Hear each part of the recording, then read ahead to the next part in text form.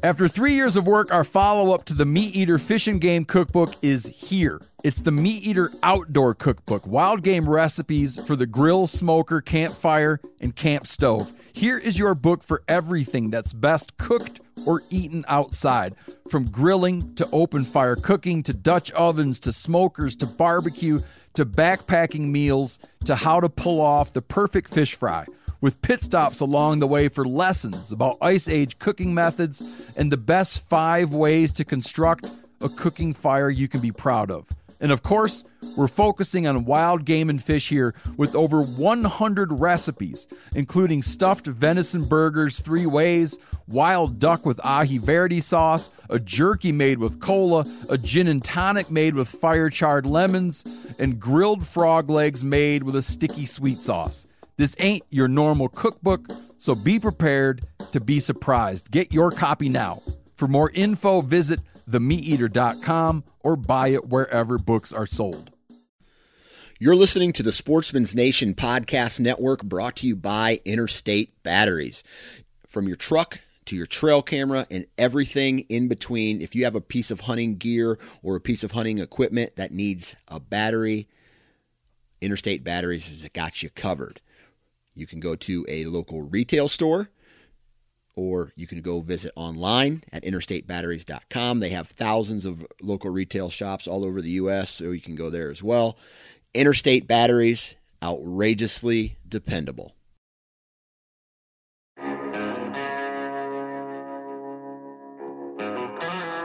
My name is Clay Newcomb, and I'm the host of the Bear Hunting Magazine podcast. I'll also be your host into the world of hunting the icon of North American wilderness, the bear. We'll talk about tactics, gear, conservation, but we'll also bring you into some of the wildest country on the planet, chasing bear.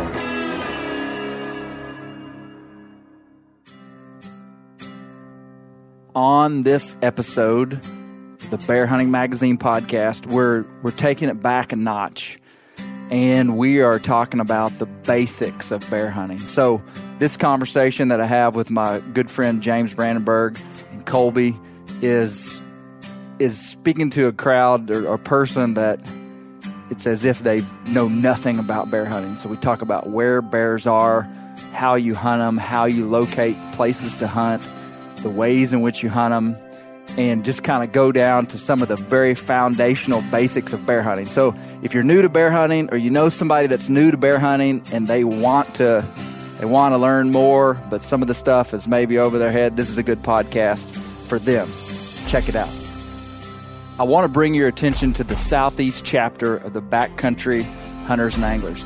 Backcountry Hunters and Anglers is an organization that's designed to keep public lands in public hands and keep those lands open to hunters and fishermen.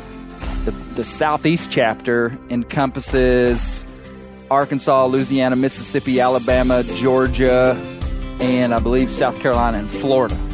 And there's a big group of us in this part of the country that are interested in public land related issues. I encourage you to check out Backcountry Hunters and Anglers. And so there's just one organization, Backcountry Hunters and Anglers. But if you're from one of those states and you become a member of Backcountry Hunters and Anglers, you become a part of the Southeast chapter. So check out Backcountry Hunters and Anglers, and you're going to hear more about them on this podcast. I also want to talk about our good buddies over at the Western Bear Foundation, based out of Cody, Wyoming. These guys, just this week, they were in Idaho giving away free bear spray to hunters and hikers. They're doing a lot of good things out west where there is a lot of bear conflict, human conflict, and it's where a lot of the controversy is over the delisting of the grizzly bears. And hey, these guys are hunters, and they're also wanting to keep bears on the landscape by giving hunters and hikers bear spray so that people can protect themselves.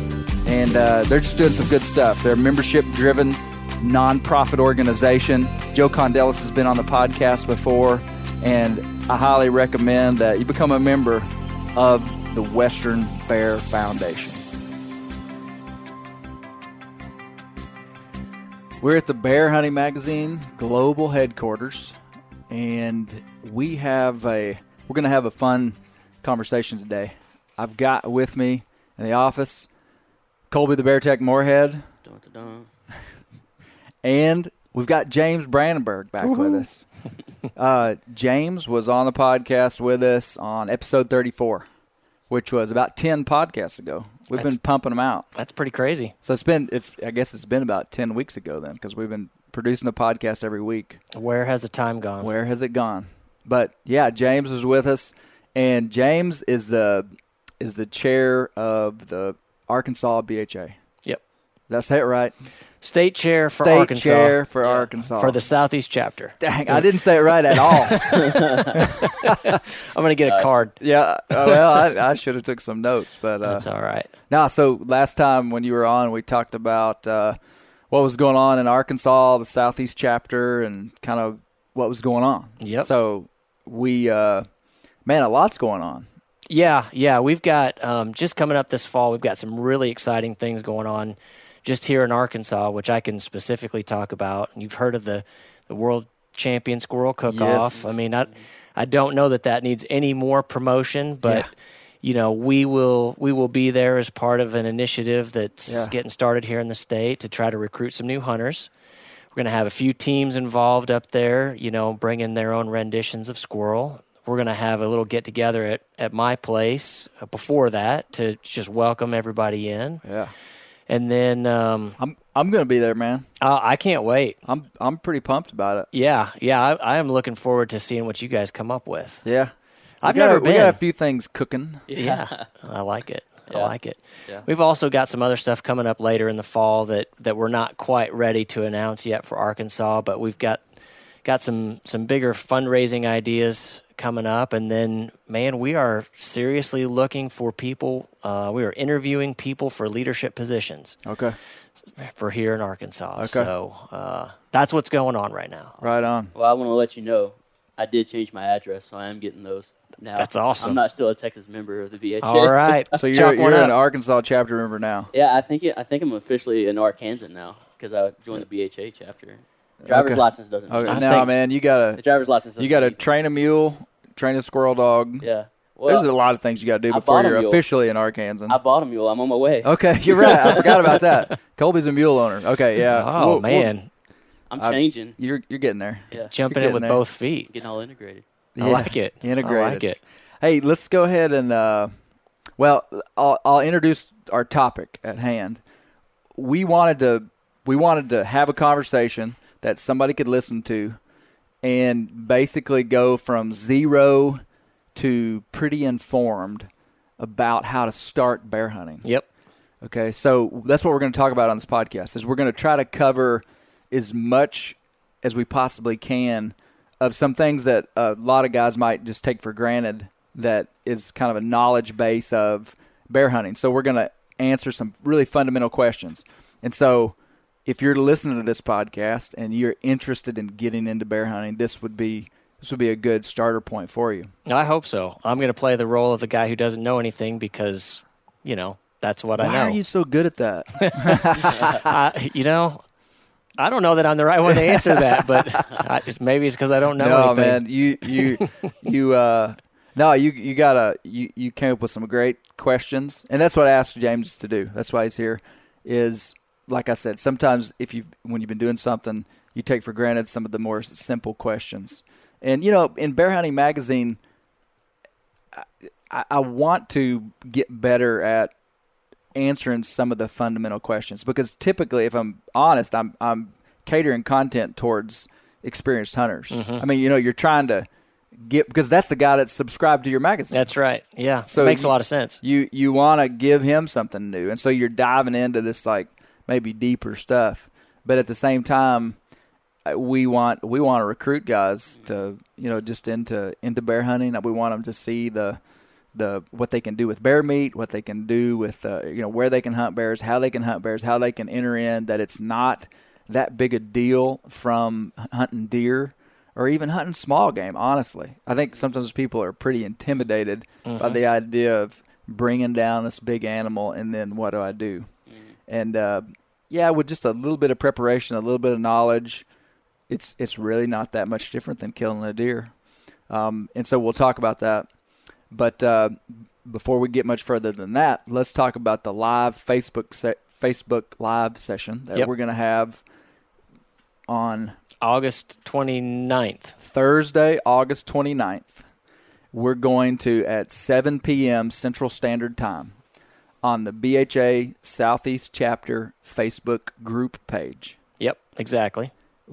James and I are going to be having a question and answer session where you've got to be a member of the group, though. Yep. So that's the ask right now. If you want to be a part of the question and answer session, you've got to go request to be a member of the Backcountry Hunters and Anglers Southeast Chapter group on Facebook. Yep, that's exactly it, which costs no money. We'd love you to be a member of BHA, but, all you have to do is request to be a member of that group and look like you belong there. And, we're gonna get on there and answer questions. We've done this a little bit for what we call our Western Hunt series. So if a guy's getting ready to go out to Wyoming for antelope, let's say, or we got a guy on his way to hunt Dall sheep right now. Yeah. And he's done some stuff on there in that regard, just trying to educate people on things that maybe aren't as common down here in the Southeast and get them up to speed as quick as we can and just create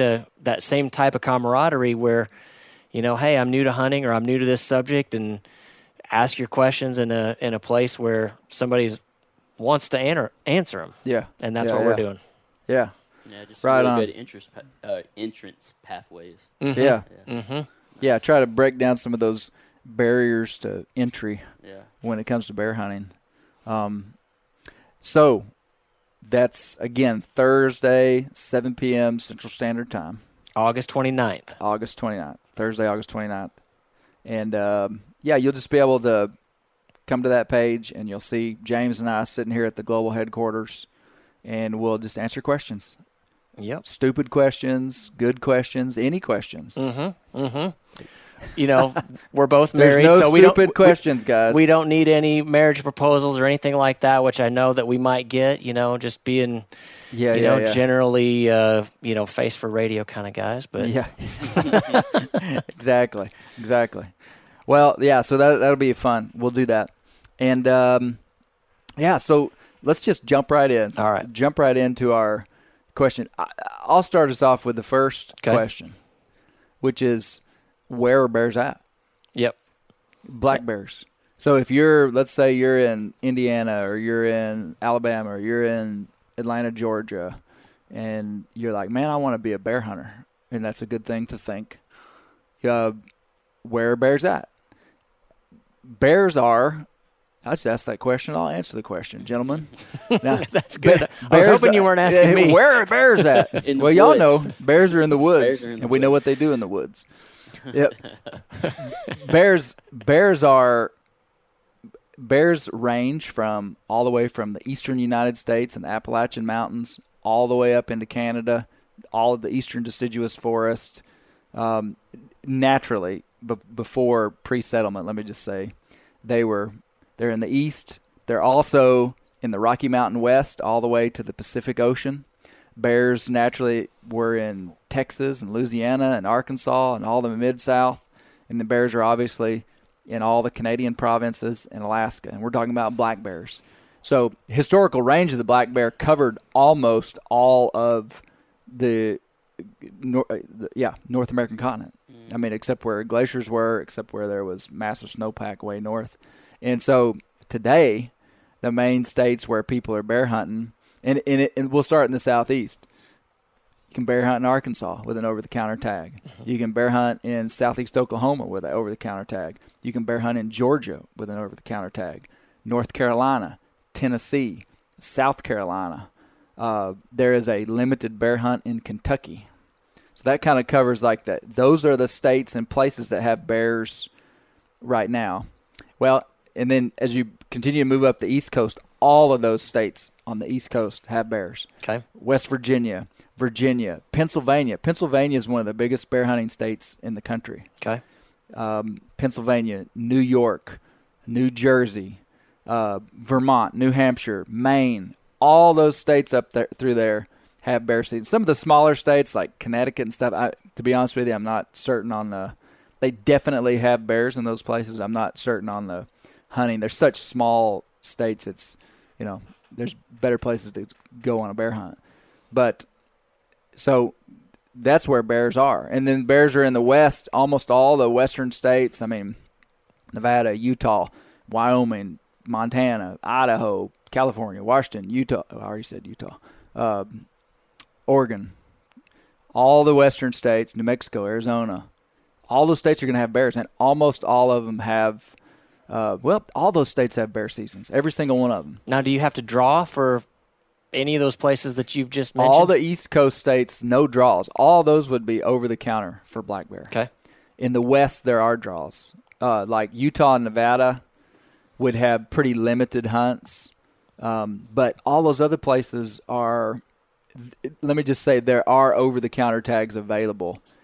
Montana, Idaho, Wyoming, Washington, Oregon.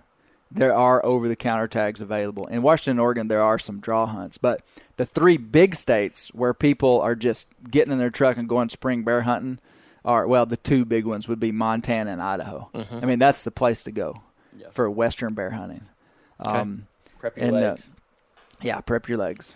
But so in the mid-South, the only places where there's huntable bear populations right now are Arkansas and Oklahoma. If you just looked at the big picture, so the East Coast, Arkansas and Oklahoma, the East, and then I can't talk about bears without the Great Lakes states. Yep.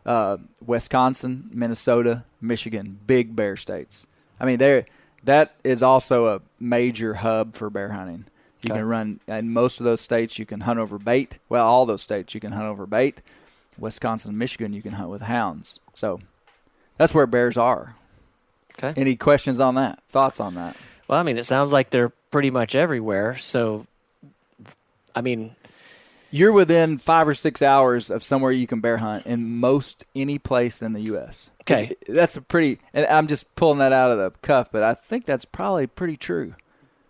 That sounds about right. I mean, based on everywhere that you just named, you're pretty close to. I mean, if you're in St. Louis, Missouri, man, you can drive to Arkansas in 5 hours, or you can drive to West Virginia going the other way and being over-counter bear tag. So if I'm a guy who says, look, I like to hunt whitetail, but I'm looking for a little bit more adventure, what's another animal that I don't have to draw for? Yeah. Or, I want to get out on some public land somewhere or, get someplace rugged.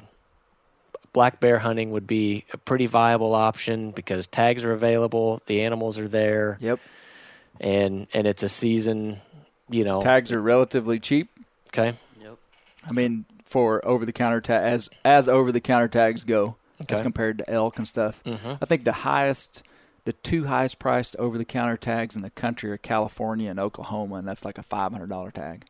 Which is still not bad. Yeah. Well, and those are those are high price tags. I mean, in Montana, I think we paid $286 or something. Like that, yeah, like $280. Hunted in Tennessee a couple years and paid in the $250 range for a non-resident tag. So usually under $300, you can get a bear tag. In Arkansas, if you're a non-resident, came here, $350. $350 for the whole license. You get in a lot of these southeastern states and over in the west, in the east, you're getting deer tags along with your bear tags. All right. Like for instance, in like a Georgia sportsman's license is like, let's just say it's under $300. Man, you can hunt bear, deer, and I'm pretty sure turkey. That's the way it is in Arkansas. Mm-hmm. Non-resident, get a non-resident sportsman's license, you can hunt all those. So that's what's cool about a southeastern bear hunt or eastern bear hunt is usually you're getting some other kind of tag with an overlapping season. Okay. So you might kill a deer too. All right. Well, so you've drawn a very large map. Yeah. I mean, the next question is, all right, I'm going to go to Georgia. We won't pick on Arkansas since we're here. Don't come here. No You're bears. We're going to go to Georgia and hunt bears, or name the state. It doesn't matter. What am I looking for? Yeah. If I'm a decent deer hunter, and I know where to look for deer, How come I never see any bears when I'm out deer hunting? Yeah. That's I mean, a good question. I'm sure some people do, but yeah. Well, the first thing to do with any state would be to find where the bear zones are and where they have a bear season. Because in every state, most states are going to have parts of the state that could be closed to bear hunting, and that's common even in states with lots of bears. Like in Arkansas, the Arkansas Delta is pretty much not closed to bear. So wherever there is a bear season, you can conclude that they have bears. You mean there. not open to bear in the Delta? Not open to bear. Yeah. Wherever there, I'm not sure what I said. I don't remember what I said. But there are parts of these states that are not open to bear hunting. Yep. Parts that are. So you're going to want to hunt in the parts that are, guys. That's the best way to avoid, doing something wrong. Yeah, or just finding a bear. Yeah. But so with just a 5-minute internet search, you can find out where bears are, just like a general region of the state. Like in Georgia, it would be northern Georgia.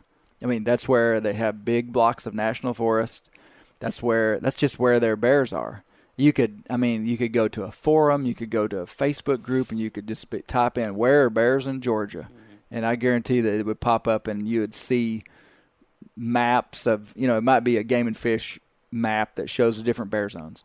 From there, I would look for the biggest blocks of national forests that you could find. Pretty much anywhere that there is big, healthy populations of bears, you're going to find big blocks of public land. Okay. It's true. So in the Appalachian Mountains, all that. I mean, the hub of bear habitat in the east is going to be public land. Yeah. The hub of bear habitat in Arkansas, Oklahoma, and southern Missouri is public land.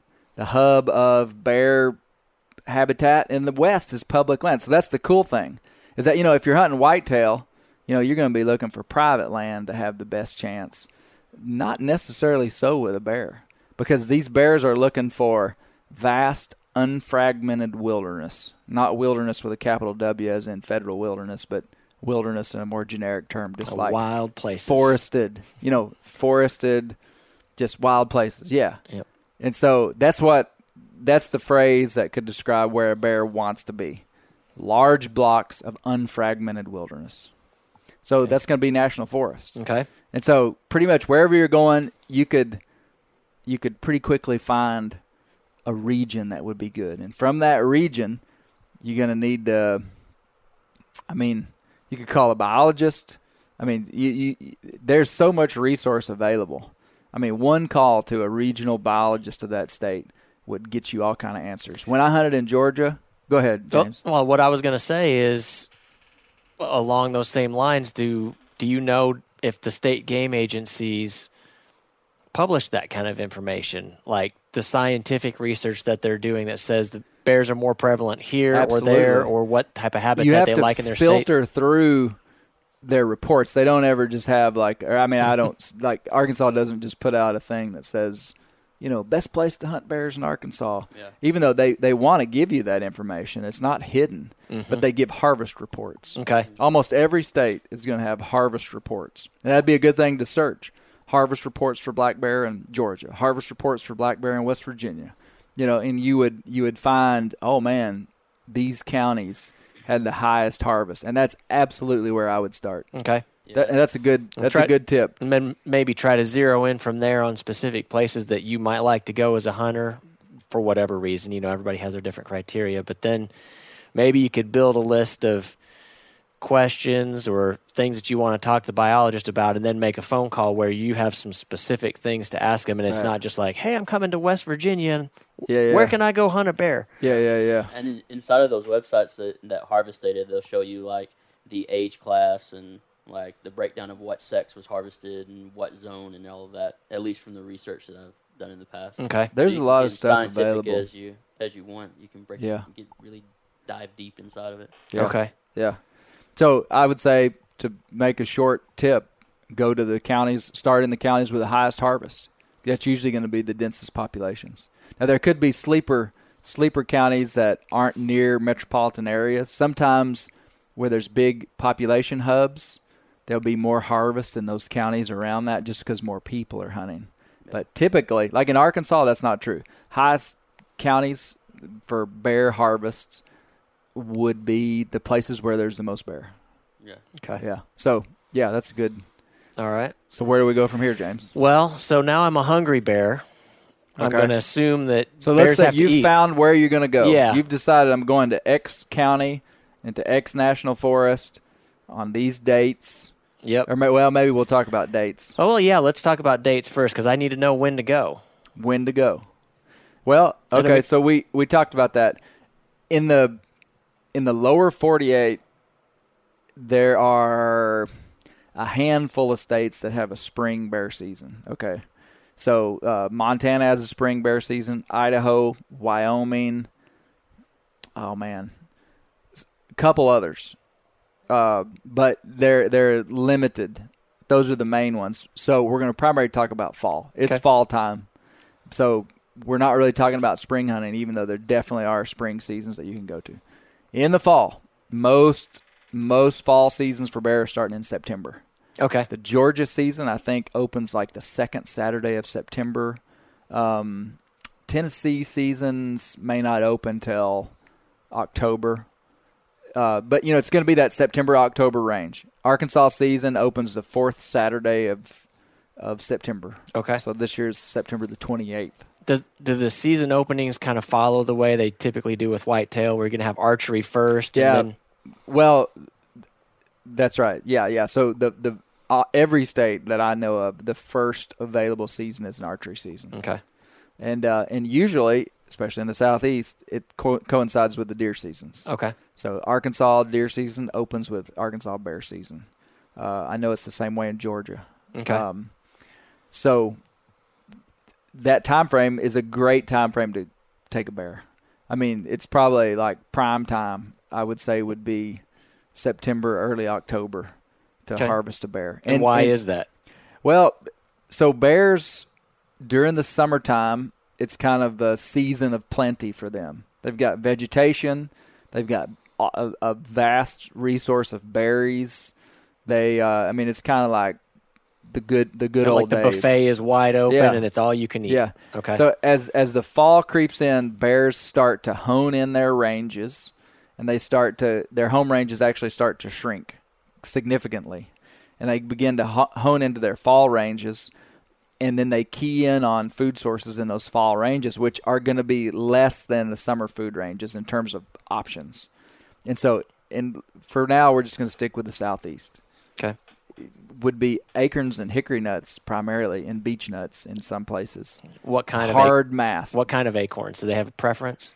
Yeah, they do. I mean, just like in generic terms, you would say white oak acorns would be every critter's favorite acorn. Okay. In this part of the world, wherever there's white oak is the preferred food source. Okay. Now in the West, in the fall, you're going to be hunting berries. Like in Montana, they're not having this big hard mast, and that's the terminology that you would use, hard mast. Mm-hmm. So hard mast would include acorns, beech nuts, and hickory nuts.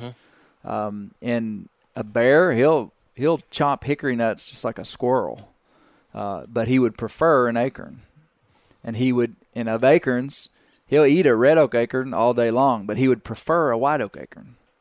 Okay. So that's your ideal food source during that time.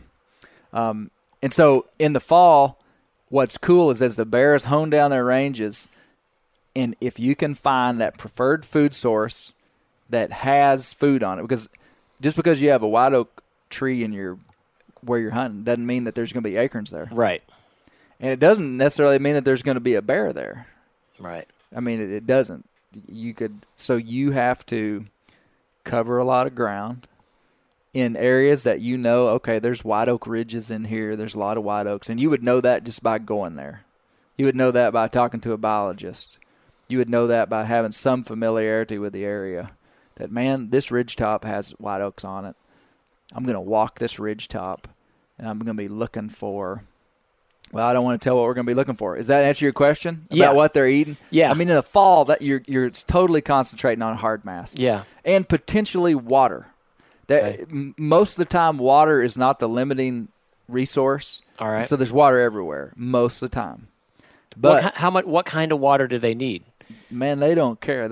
I mean, honestly, I think they just assume drink out of a mud hole as they would a clear, beautiful stream. So even like are we talking about there needs to be a trickle in the stream, or a seep out of a rock is enough?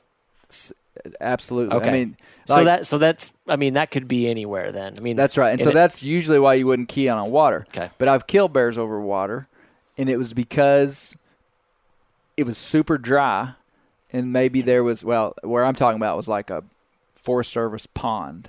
Okay. And those are common in a lot of places where there's big national forests where they make wildlife ponds that hold water.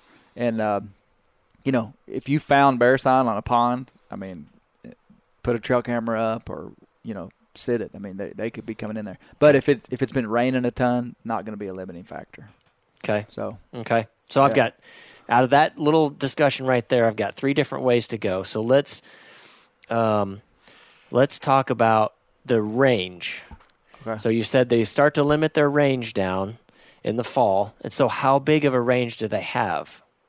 Well, so when you talk about an animal's home range, you talk about the furthest points that it ever travels in a given year or some time frame. It's life.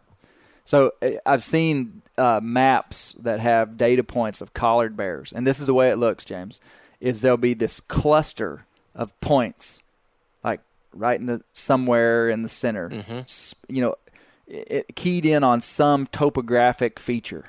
Like maybe it's 2 or 3 drainage basins that come together, and it's just covered with data points. And then out from that core, there'll be little forays out into other places. Yes. Okay. And so that bear's home range might actually encompass, if it's a female, it might encompass 8 to 10 square miles. Okay. So there'd be dots in a square, 8 to 10 square miles. A male could be much bigger than that. Okay. I mean, like, on average, though, probably 20 to 30 square miles. So is a male bear, I mean, we got so many different threads to pull on now all of a sudden. But is a male bear going to be more nomadic? Absolutely. Just in general? He could be here today, and he could be a county over tomorrow? Well, it's not nope. His spread all has to do with breeding, which is not taking place in the fall. Right. So it's kind of it's kind of irrelevant information. Okay. That a male bear would have this massive home range, because that all has to do with breeding, which is taking place during the summer. Okay. So the fall, and that's a good point for somebody that's new to bear hunting, is that we're so used to hunting ungulates in the fall that are influenced by the breeding season, the rut, the elk rut, the moose rut, deer rut, everything rut. Well, in the fall, bears aren't breeding at all. All they're thinking about is food. That's all they think about. So then that makes the first point, find the food, that much more important. That is the whole story. Okay. We can end the podcast now. Well, find the food. Well, we found the food, but another thread we need to pull on then is, you said we need to find bear sign. Yes. So tell me, what does that look like? Well, so let me go back to the fall range, though, because that was a great question. Okay. And this helps. I think the more people understand bear, the more confidence you have when you're going into it. Okay. So is that bears have this core, and most of those dots on that core are probably taking place in the fall, because they hone their range down to this place they really want to be. Okay. And when you find that, a lot of times that's really good bear habitat, and there'll be a lot of core bear areas that are overlapped on top of each other. Okay. So you find a spot where there might be multiple bears in that area. Yeah, like all these ranges that are different ranges, but they overlap in like these certain berry areas, which might be remote, don't have much human intrusion. They might be food rich. It might just be a ridge that is just full of white oaks and has, just for whatever reason, is just good bear habitat. And so that's what you're looking for. But you don't know where a bear home range is. You just walk out there and you're looking for bear sign. Mm-hmm. That's what you're looking for. Right. You're looking for bear sign. And you're looking for scat, number one. Okay. It sounds so silly. But man, if I could do one thing in bear hunting, if you could say, Clay, you can only, with your eyes, you can only see one bit of sign. I wouldn't care about tracks. I wouldn't care about trails. I wouldn't care about scratches on trees. I wouldn't care about broken limbs and trees where they're breaking down acorns, and we're going to talk about all these things. Okay. I would want to find fresh bear scat. When I try to simplify my philosophy for hunting bears in the fall is I want to walk until I find fresh bear scat. Okay. So, I mean, everybody can Google what does that look like. So, we don't have to spend a lot of time on it. Right. But, a guy walks around in the woods. He's out in the middle of nowhere, and you don't have a cell phone signal. You come across a pile of something. You're like, what is that? So are there distinguishing characteristics That's a good question. other than the amount of it? Okay. So or maybe that is the distinguishing a bear's characteristic. scat is going to be quite variable based upon what he's going to eat. But for the most part, it's going to be bigger than anything in the woods around him. Okay. Like and so most canine scat is tubular. Mm-hmm. I mean, like fox, coyote. I mean, those are the main things that we would have. You're not going to see wolf scat down here. It's going to be super tubular. It's probably going to have hair in it because they're predators and they're eating stuff with hair. Bear scat is going to be much bigger. It can be tubular, and that's where it's kind of can go either way. I mean, you could have a pile of bear scat that looked like a cow pie. Okay, all right. Just a big plop. Okay. Okay, or you could have bear scat that was very tubular. Okay. I think it's a good discussion. Yeah. we got to do it. Yeah. I have people send me pictures of what they're asking. Is this bear scat all the time? Yeah. And usually, if you have to ask, it may not be because it's a lot of times it's coyote or something, but. It's just like when you see it, you know it. Yeah, That there's was a nothing big else. animal. There's Okay. nothing else. I mean, the only other competing animals would be coyote. I mean, what other big animal do we have? I mean, all the ungulates that we would have, which, I mean, primary would just be deer around here, or out Yeah. west would be elk and moose, too. They're going to have pellets. Mm-hmm. I mean, there's nothing else that's leaving, unless you're in mountain lion country. And I couldn't even tell you what mountain lion scat look like, so don't worry about it. If you find mountain lion scat, you've just like won the lottery, so good for you. But so yeah, I don't think they're going to have much trouble, but I mean it's just big. It's big. It's big.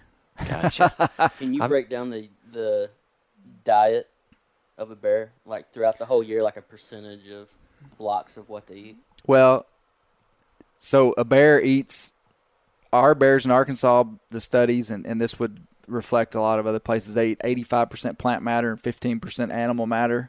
And of that 15%, like a very high percentage of that is insects. Okay.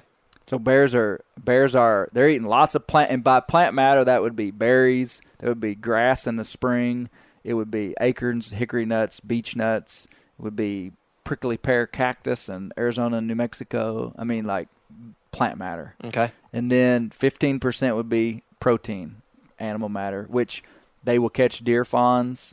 A hungry bear would probably eat on the carcass of a deer if it found it. I mean, a full-grown carcass. Mm-hmm. But they're rolling logs, they're digging rocks, eating insects. So, Okay. yeah. All right. Yeah, so that's the number one sign that we're looking for. Because what you else can is tell there? you can tell so much from a pile of scat. Yeah, it makes total freshness. sense. I mean, like, because you see a track, like, honestly, most places you're not going to see bear track. I mean, you only see bear tracks where the ground's wet or where the ground's really dry and bare. I mean, you're not going to really see bear tracks in the leaves. So if you walk up here, I mean, you're going to walk a long time in Arkansas before you find a bear track. Okay. So I'm not really looking for that. Okay. And if you see a bear track, it's hard to tell really how old it is. But, man, bear scat, with any understanding of how something wet and mushy interacts with hot weather, you can tell if it's got a crust on top of it, it's a day old. If it's hard and crumbly, it's so old it's irrelevant. Okay. If it is smoking hot and just no crust, saw. I mean, you got to learn how to analyze animal scat to test its freshness. And there's a big difference between a 4 or 5 day old pile of scat and a pile of scat that was made this morning. And that's an exciting sign for me to find. When I find a smoking hot pile of bear scat, you can kill that bear. For real. So then it's get your eyes open and start looking. Well, then, so objective number 1 is find a bear.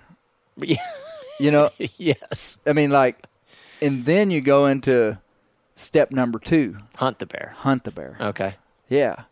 And you might do it all in one step, which I've done that, and it been successful. I mean, just like scouting, find sign, and in the same block of time, see a bear and kill it. That's very possible. A more likely scenario would be that you go, man, this is a nice looking ridge.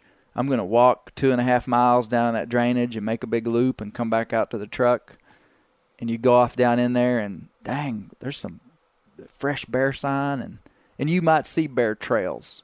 We can talk about that, but okay. You find bear sign and it's 12 o'clock in the day and it's hot and you're not really prepared to sit there the whole day. I mean, at that point you start hunting that bear like you would a deer. Okay. You would use the wind in your favor. Because if he smells you, you're done. Big time. Okay. You would use the wind in your favor. You would just analyze the sign and be like, the bear seems to be using this side of the ridge more than that side, so I'm going to hunt this side. I mean, just hunting. Yep. And he's going to be like a deer. He's going to use these areas morning and evening. They're a crepuscular. I'm not saying that right. How do you say that word? Corpuscular. Crepuscular? I think that's how you say it. Okay. I thought it was a CR. Crepuscular. You might be right. We're on track. I think they know mornings what we mean. and evenings. Mornings and evenings. Yeah, twilight movers. Okay. I mean, totally. So you would hunt them just like that. Morning hunt, evening hunt. That being said, my most successful, just like spot and stalk, eastern hunting anyway, has been going in, scouting, but prepared to hunt. Okay. Scout, but prepare to stay all day. That's what I always say. And when I leave my truck in the morning to go scout, it's like I may be back here in 5 hours because I didn't find anything. But if I get up there and find something, I'm not leaving. And that's how I've killed several bears. It's just going in with packing a little food, packing the bow, packing what you need, and you might just bump into a bear. Okay. Because you don't want to. If it's season, you might as well be packing your bow, even if you're doing some serious scouting, which you're going to have to do. So you got to cover the ground to find them. Okay. That was something I was going to ask. I mean, we'll come back to that. So we've found an area that we want to hunt. What do we talk about other bear sign though? That's what I was just going to say. Okay. So tell me the other kind of bear sign. So I found a steaming pile. Yeah. All right. Now what am I looking for? Well, so bears in the fall are inside of a biological process they call hyperphagy. Which is, and we've talked about that a lot on the podcast, where they have a fall feeding frenzy. Mm-hmm. They're getting ready to go to sleep for 4 months. They got to eat a bunch of groceries. They can forage for up to, and I've never seen this myself, but they say they can forage up to 20 hours a day. Wow. I mean, they're just eating, pounding. And so what I have found that the way that bears use food resource is they will just pound a resource until it's gone. I mean, and I don't know if that's really much different than deer, but like, let me just put it this way. If there's a ridge top that's got fresh bear scat, it might look like a zoo up there. I mean, it's like a cattle yard maybe. Yeah, and so you're going to see bear trails, and bear trails would just be padded out, wide areas in the leaves that you can discern that this is a game trail. It's going to be padded out. I mean, a deer trail is usually kind of narrow, and I mean, you can tell a hoofed animal is what's been. A bear trail is going to be wider. It's going to be flatter. The leaves are going to just look like they're just mashed down by a flat pad. Okay. And they're a bigger animal. You will also see places, and this is hard to visualize until you see it, but in certain places where the topography narrows down, bears will actually step in the same place over and over. I think I heard that before. On Kodiak Island, you can see pictures where they like coming around the rim of a point or something, where literally there's holes in the ground a foot deep that look like bear tracks, and it's for thousands of years. Bears, when they come around that point, they put their feet in the same place. Well, on a micro scale, that will happen on top of that ridge top that they're pounding the food source. Okay. They're not going to do it everywhere, but if there's a reason, if they're like walking straight and they have to go around a rock, around that rock, you'll find these little pads. And so you won't find it for like 50 yards. You'll find it for like 5 or 6 yards. Does that make sense? Yeah, perfect sense. Yeah, so in that's a telltale sign of a bear for sure. Okay. But those trails will last for long periods of time. So just because you find that doesn't mean that you're finding smoking hot bear sign. You should probably look around then and see if there's still food available on that spot. If there's food there, then there's a good chance that there could be a bear coming to that. Yep. Hopefully you didn't spook it when you walked up. Hopefully what you find is you get up there and you're like, man, there's white oak acorns on the ground. There's white oak acorns in the trees. Oh, there's a pile of bear scat. You walk another 50 yards and you're like, oh, man, look where they are going through this saddle. They're making a trail. Once you're there, you're in the chips. Okay. And this is encouraging to me because it's hard to find that spot. I'm not going to lie to you. The reason guys aren't bear hunting so much is because they're tough to kill. They're tough to find. Mm-hmm. But that spot is out there. When I enter into the big woods looking to go bear hunting, there's these mind tricks that you play with yourself. And I'm like, and I've found spots like that before. And I'm like, that spot's out there right now. Mm-hmm. Where, you just kind of look around. You're like, there's a bear pounding this mountain, coming to the same place every morning and evening. Right now, today. I just got to find it. Okay. And so you can easily, chalk off areas. You walk atop of a ridge and you don't see much, don't go back there. Gotcha. Don't waste your time. Go somewhere else. Just keep. Well, obviously they can't be in every single spot at once, eating every single acorn in the woods. That's right. So they're going to move around. Is there a way that they would go from, earlier in the season till later in the season? They're going to be maybe earlier in the season they're down maybe they're on the north side where it's cooler or something like that, or they're closer to water, or I don't know. Is there stuff like that? I don't think so. I see what you're saying. So if you could narrow it down. If you were looking at this huge mountain, maybe there's acorns all across the top of that mountain for 10 miles. In every single spot you pop onto, you're not going to find bears. Right. There's going to be certain places that you're going to find what I'm talking about. Mm-hmm.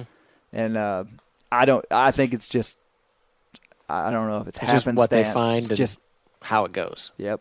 Gotcha. All right. Yep. All right, But so there's what gotta- else? Well, okay, so in the early season in the Southeast, and I guess as we talk about this, I keep talking about the Southeast because it is different.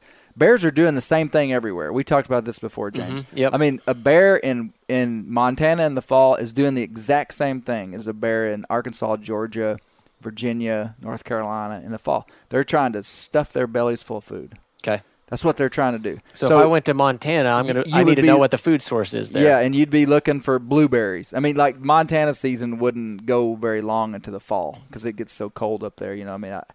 I think it probably just goes through the end of September or something. Okay. But you're looking for berries, and that bear's going to be doing the same thing. He's going to find a berry patch and he's going to pound it until it's gone. Okay. So you got to find that berry patch.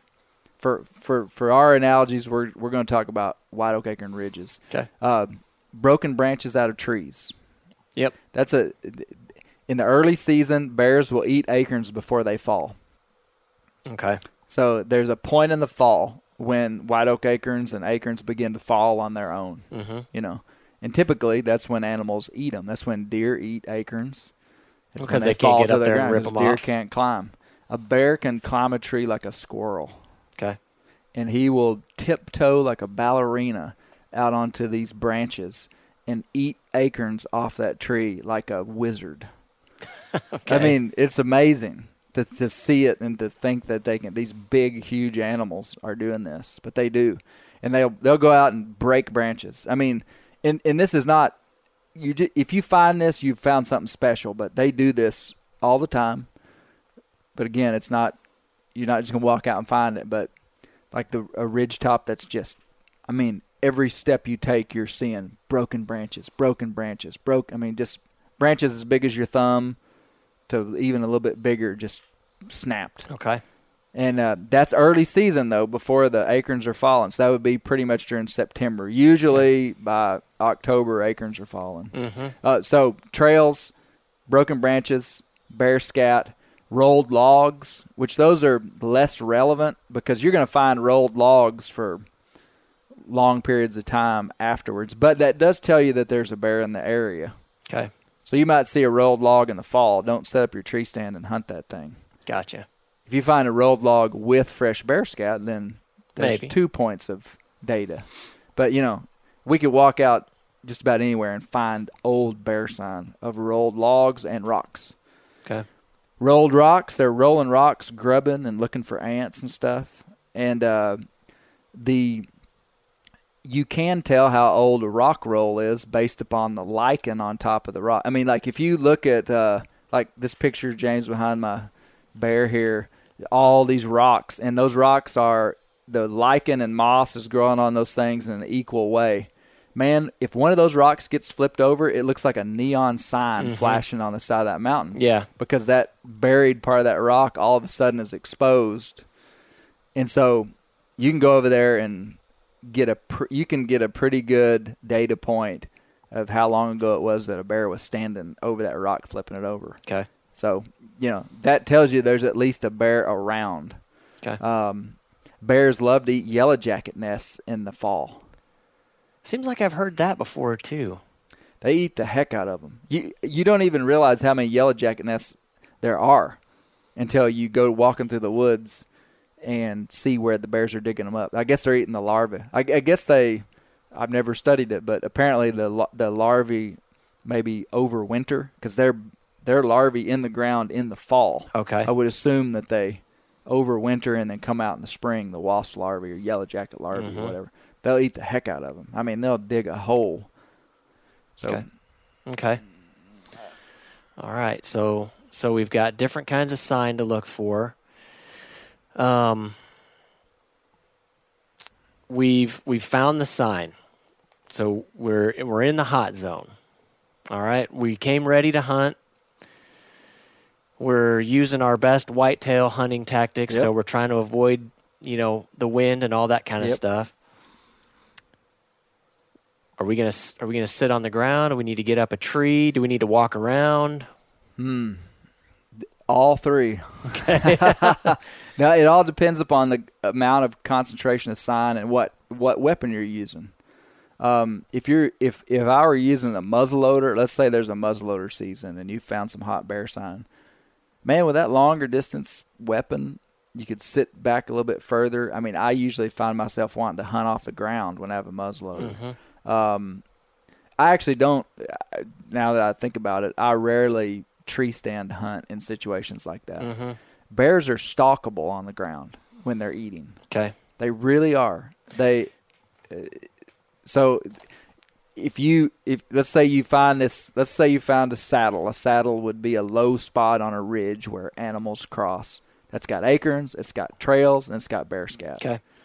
I mean, I'd probably go in on the downwind side and maybe build a little brush blind and just sit on the ground. Mainly to I just feel like I'm locked in when I'm up in a tree. Oh, I do too.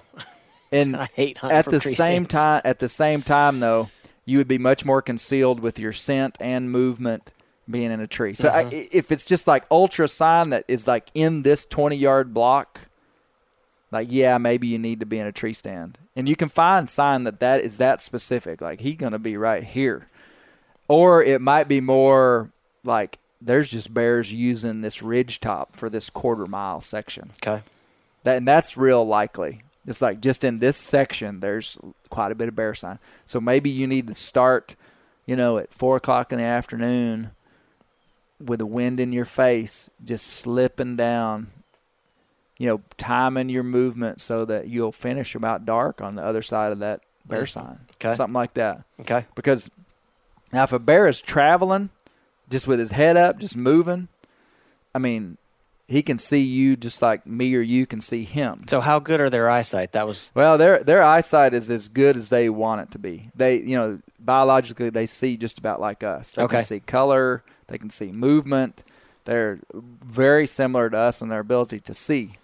But because they're an apex predator, they're easily distracted because they're not that afraid of stuff. Okay. And so what I've found is when they're feeding, you can slip right up to them. And Western spot and stalk guys would know that, but even in the crunchy, deciduous forest, you can stalk them a lot better than you think if they've got their head in a pile of acorns. Okay. And, you can get within bow range of them if the wind is right. Now, if the wind is wrong, you're dead. You probably spooking bears that you never even saw. Okay. Or if they're in an area where there's grizzly, right? What do you mean? Doesn't a black bear act different in an area where there's a grizzly presence? Well, there's a lot of speculation on that. I mean, historically, people would say, "Oh, you'll never see a black bear whether you see a grizzly," but people do all the time. Yeah. They do act different. They're more spooky, for sure. But the only place that would be happening in the lower 48 would just be in that Yellowstone region. So, not too. It wouldn't be something very common to bounce into, except just right out there. But yeah, they do act different. Okay, so we're gonna. So you could tree stand hunt if the sign was ultra concentrated. Mm-hmm. You could, I call it slip hunting, Mm-hmm. just where you just kind of slipping through. Or you could build a ground blind in a safe place, and I wouldn't go set up a ground blind.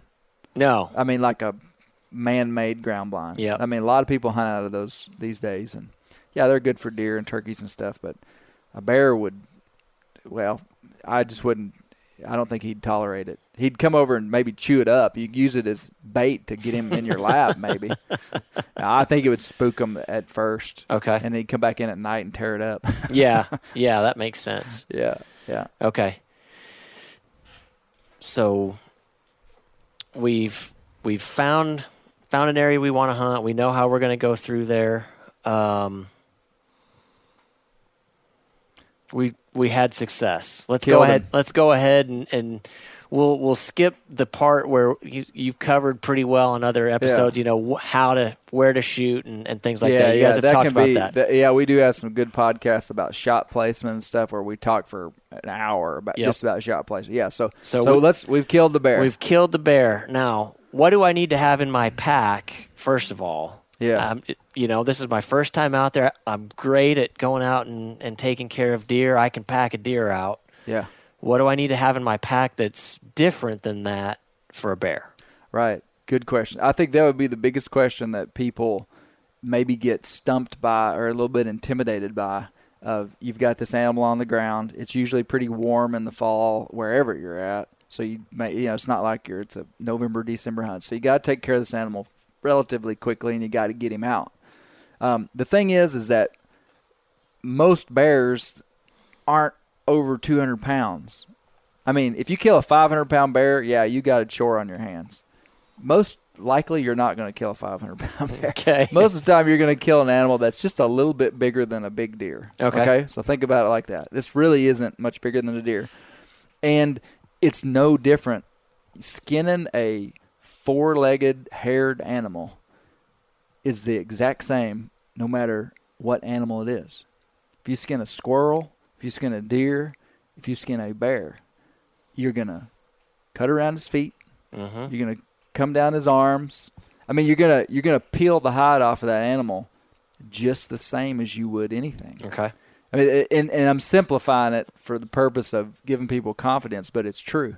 You're going to gut that animal just like a deer. And there's other resources that talk about how to field dress an animal. Okay. Yep. But it's no big deal. Anybody can do it. Anybody can do it that's got a good sharp knife. So that's my short version, is that it's just like anything else. A bear has 4 quarters. A bear has back straps. A bear has inner tenderloins. A bear has a rib cage. A bear has neck meat. A deer has all those same cuts. And all of that stuff is just as good to grab and get. I mean, you want all of that meat that you can get. Yeah.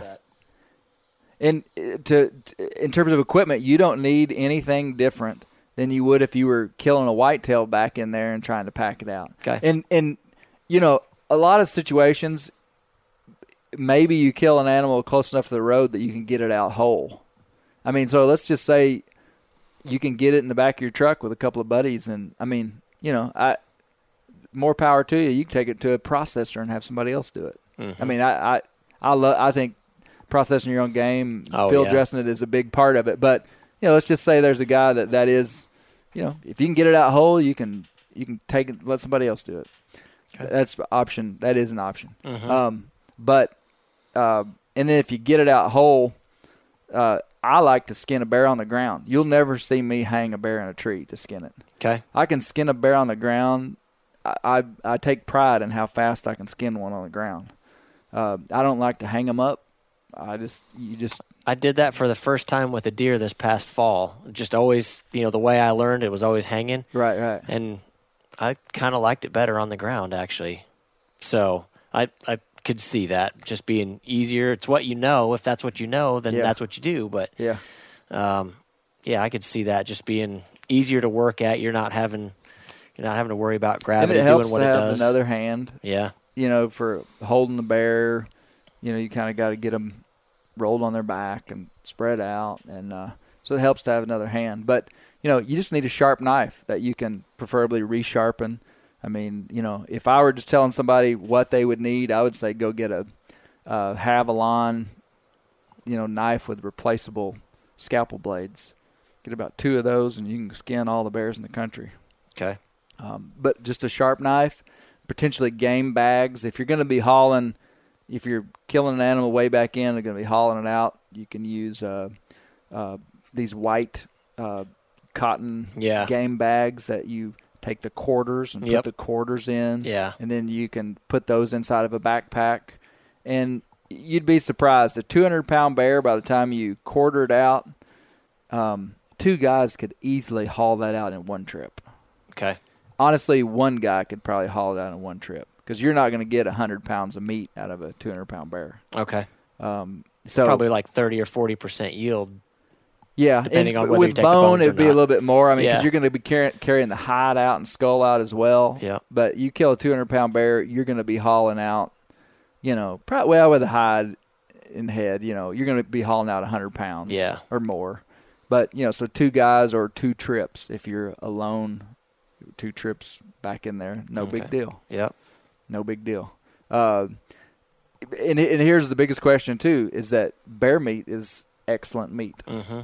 A lot of people who really haven't used it very much would have had some kind of negative experience or heard negative things about bear meat. Man, bear meat is incredible.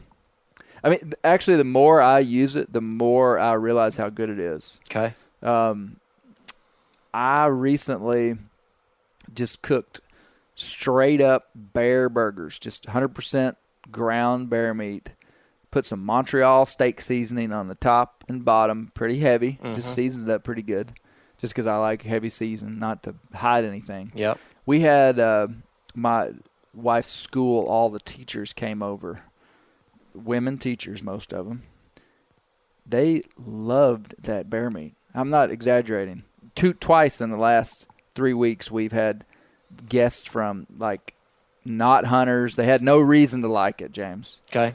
They had no bias to like it. You know, so if you kill something, you want to like it. You know, so like, it doesn't count. It makes it more tasty for sure. It doesn't count if I'm like, bear meat's good, but it's good. Yeah, good. It's, even though a bear is fatty, it's relatively lean meat as compared to beef. Even, I mean, you know, you can mix in a lot of fat with it, but you would use bear meat just like you would use any other red meat. Okay. Anything that you use red meat for, you would use it for bear. Okay. Or you would use bear the same way. So along those lines, and one of the things that I wanted to ask about was trichinella. Yep. So, you know, I think most people know, and they might even be some bias against that. It's like, okay, you know, we can't eat bear meat because it might give us trichinosis or whatever. Yep. So just talk me through that a little bit. Right. Am I going to get it when I'm cleaning the bear, or what's the situation there? You treat bear meat as if it has it, just like you do pork. I mean, probably less so these days, but when we were growing up and kids, even more so. I mean, it's like, man, watch out for pork. It's the same today, but basically there is no more trichinella inside of commercial swine. Right. They kind of got rid of it just through good health practices and farming and stuff. But bears are carriers of trichinella. It's easy. Trichinella dies at like 145 degrees. The USDA minimum meat temperature for chicken, pork, beef, and everything else is 160 degrees, I think. So everything that we cook, even if you don't know and you're cooking something on accident, I promise you're cooking it above 160 degrees. I mean, that's like minimum internal temperature. Trichinella dies before in that. The 140s. So it's super easy to kill by heat. Okay. Some trichinella is killed by freezing, but not all, so you can't count on that. Okay. So if you freeze it, that doesn't count. But you don't want to get trichinella. Yeah. It won't kill you. Trichinella it wouldn't kill you, but you don't want to get it. Yeah. So that is a concern. And if you just have just the smallest amount of precaution, it's a non-issue. Okay. A non-issue. Do you wear gloves when you're... I've never wore a pair of gloves in my life when I skinned a bear. Okay. If you had a big cut on your finger, and which you can do with those Havalon knives pretty easily. Absolutely. I've had open cuts on my hands when I've skinned a bear, and I just washed the fire out of my hands afterwards. Mm-hmm. I would have done the same thing with a deer. I would have done the same thing if I'd been skinning a turkey. I mean, sometimes when you're hunting, you get skinned up and you got to, get a briar on you, and so you just take care of that cut and you'll be fine. But you could get it. You could get it from an open cut on your hand and then skinning a bear. You absolutely could. Is there tests for it? I mean, can you send it off? Can you send a sample somewhere to get it tested? I'm sure there is. It's not common. Okay. I mean, this is the way I understand it, is that pretty much every bear is going to have it. Okay. I mean, you just plan on it being there and respond accordingly. Yep. And the amount of trichinella cases in the U.S. that people get from bear is minuscule. I mean, people do get it, but it's always from some irresponsible scenario. Okay. And there's good, well-known. I mean, our friend Steve Ranella got trichinella. It was, I mean, they were in the backcountry and just cooked this meat, and it was undercooked. And, I mean, that kind of stuff happens. And nobody died. They just got trichinella. Yeah. So it's really a non-issue with just a little bit of care. Okay. Okay. Well, we've got our bear. We've got him on the ground. What about, as we close down, what if we talked about what to do with the hide? Oh, yeah. That's okay. I did want to ask that because, so you said, you're going to carry the hide and the skull out. So, do you have to, I guess every state's going to be different on how you have to check it. That's right. So you would always want to leave evidence of sex on any animal that you killed if you had to butcher it in the backcountry. Mm-hmm. Okay. You'd leave That's evidence just of sex. Standard procedure. Yeah. Yep. So let's just say we've got the hide and the skull out. So what are we going to do with it? Well, you're going to want to keep that hide and skull as cool as possible. I'm just going to throw out some numbers here, but let's say it's 60 degrees when you kill the bear at 5 o'clock in the evening on a fall day. You don't retrieve the bear until 10 o'clock that night. Well, let's say you don't retrieve the bear till the next morning, and it got down into the 50s. You better skin that bear pretty quick the next day, but it'd probably be fine. Okay. A bear does go bad a little bit quicker than an ungulate for whatever reason. They will. They'll spoil a little bit quicker.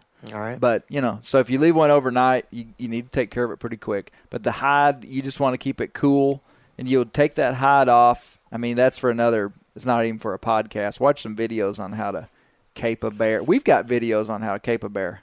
Okay. Bear Hunting Magazine YouTube channel. Yep. Some of our vlogs. So maybe we'll find a link and put that in there, Colby. But so you're going to take this hide out, and I don't know anybody that's tanning their own bear hides. Okay. You're going to take it to a taxidermist. Okay. And you're going to have them professionally tan it. Yep. And the cheapest way to handle a bear hide is just to get it buckskin tanned. Just take that thing in an ice chest or get it in a freezer as quick as possible.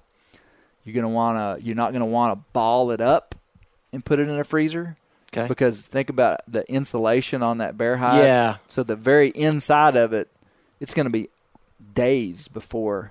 Yep. So a lot of bear hides get ruined by guys that ball up their bear hide and put it in a freezer, and they think, "Oh, I'm good. It's in the freezer." Well, it's 3 days before the center of that thing gets frozen. So it'll sour, it'll go rancid in the inside. So kind of spread it out a little bit, let it cool for about 30, 40 minutes in that freezer. And then before it freezes, then ball it up. Okay. So it's evenly cooled all the way across. All right. Does that make sense? Yeah, perfect sense. And then just take it to a taxidermist and say, I want it buckskin tanned. And they'll charge you $30 a foot or something. For a 5-foot bear, it'll cost you, I don't know, $250 or something. Okay. It'll end up being $250 to $300. And you can mount the bear. You can do whatever you want with it. I mean, you could spend a lot of money on a bear. That's a big thing that I hear people say is like financial concerns with killing a bear. Yeah. But, there's no laws that say you even have to keep the hide. Okay. Like that's not. I mean, the only regulation is that you keep the meat. Of course, wanton waste. Yeah. So, but I think everybody, if you kill a bear, man, you better tan the hide. Yeah, I mean that. People can throw that dirty word around, but as hunters, we like to have keepsakes from what we kill. Heck yeah. Man, bear hides are beautiful. Mm-hmm. They're great. They're beautiful, beautiful trophies. Oh, can't believe you said we that dirty always word. say it. Memory activators, rugs, keepsakes, Conversation starters. Oh man, tell me about that time you went know out what? and did that. I find a lot of non-hunters like bear hides. Yeah, I have a lot of people that have been really interested in my bear hides, like wanting one. Yeah. Oh, I believe it. I mean, Yeah. we talk about that in my house. My wife's not a hunter, and wouldn't a bearskin rug look good right here in front of the James, fireplace? Blah blah blah. you I mean, need to she's kill a almost bear, given me the dude. permission to do it. Yeah. You I gotta mean, not that kill I a need bear. her permission to do that kind of stuff, but it's almost like she's pushing you towards it. Yeah. Well, And she's not real keen on the deer mounts that we have up there. So, hey, you need to kill a bear. well, I could be able to help you. You're educating me and bringing me along, and which I greatly appreciate. We've got to find time in my calendar Yeah, that's the hard part. to get out there, and it's just like anything in life. You've got to find time in your calendar to go out and Yeah. do the things that you love. Yeah. We all do. The cool thing about the state you live in is that you go on a deer bear hunt. So it's not you have not. I'm not going to say great chance of success on either one of those, but it's fun to go on a combo hunt. To me, that's the funnest thing is to go in the big woods and Just be ready for anything. yeah, man, be ready for anything. And a lot of and wherever the feed is, that's where deer are going to be too. Yep. So you could find deer in the same areas you're going to find bear. You absolutely, We got to can. do it. Yeah. All right. Let's just put one more thing on that bucket list. Just one more, man. One more. It's all right. Well, all right. So we started from we didn't even know where bears were, Yep. and we went all the way to taking a hide to the taxidermist. That's how it's supposed to be done, right? That's the full gamut, right? In what, an hour and 10 minutes or Yeah. so? Everybody should be well educated now. Yeah. No, this is good. Any other thoughts?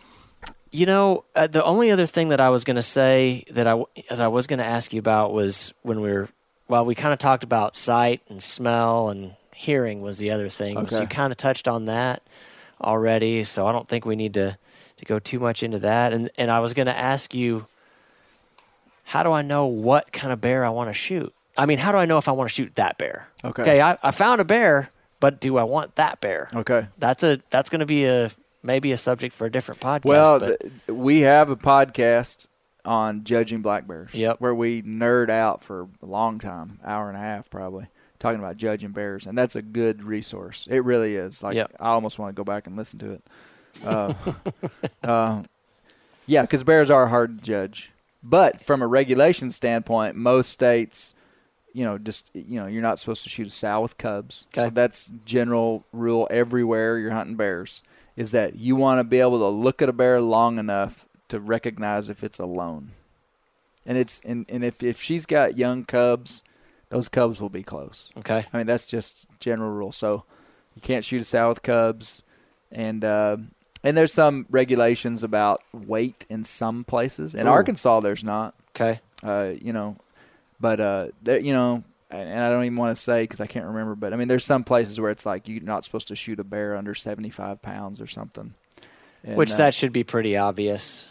Yeah, I you're if you see a bear that's about as big as a half-grown Labrador Retriever, you're not going to want to shoot it.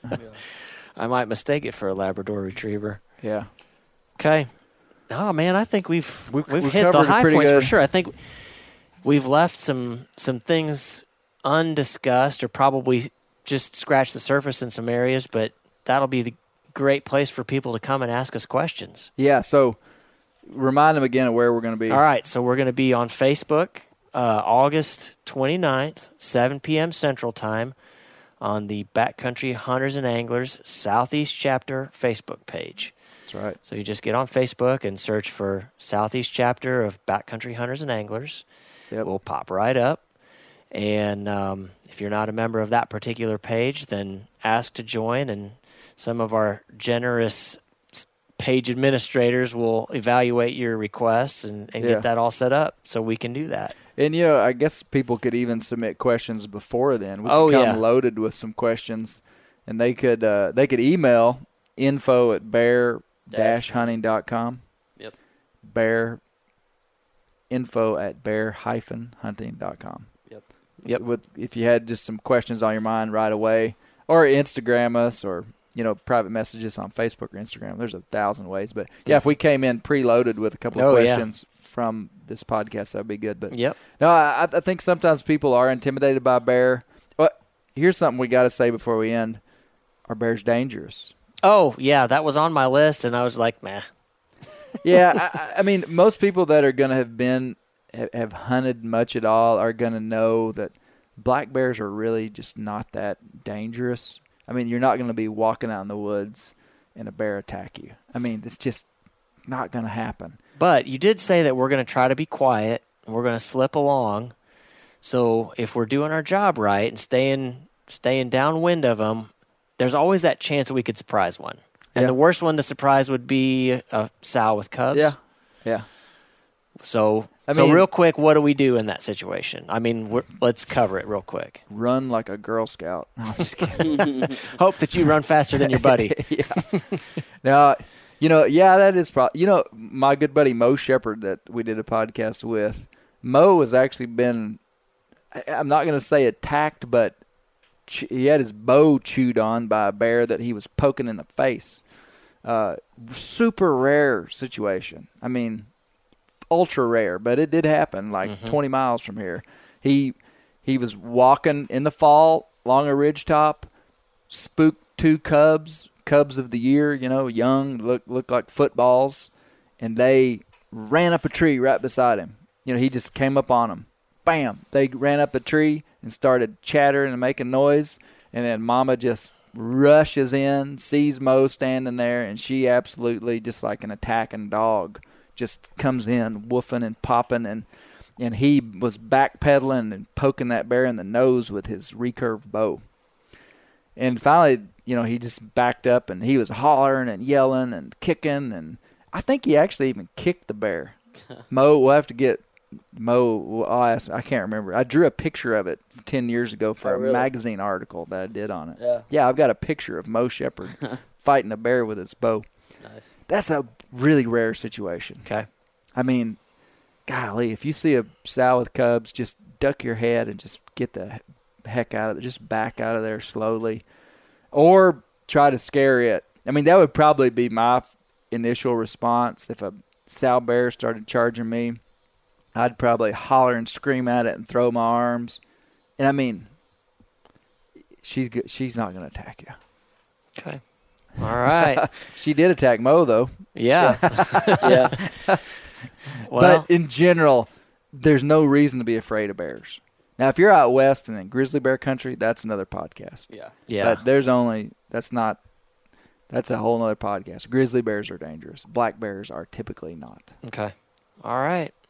Well, Cool. I think we've covered the high points. Yeah. And left some Good. Left some ground to plow. All right, well, we'll see everybody on Thursday, the 29th, or people that want to be involved. Colby, what do we always say? You got to keep those wild places wild, because that's where the bears live.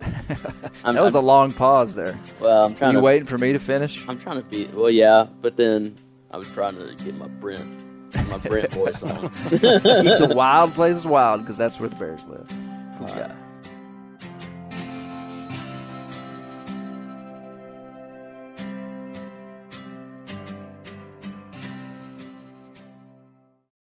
After 3 years of work, our follow-up to the Meat Eater Fish and Game Cookbook is here. It's the Meat Eater Outdoor Cookbook, wild game recipes for the grill, smoker, campfire, and camp stove. Here is your book for everything that's best cooked or eaten outside.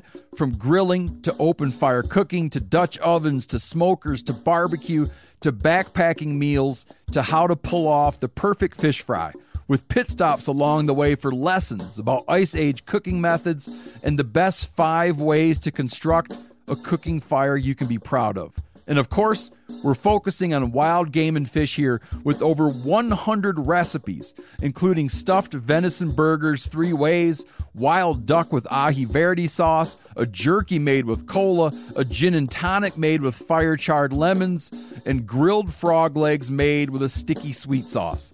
This ain't your normal cookbook, so be prepared to be surprised. Get your copy now. For more info, visit themeateater.com or buy it wherever books are sold.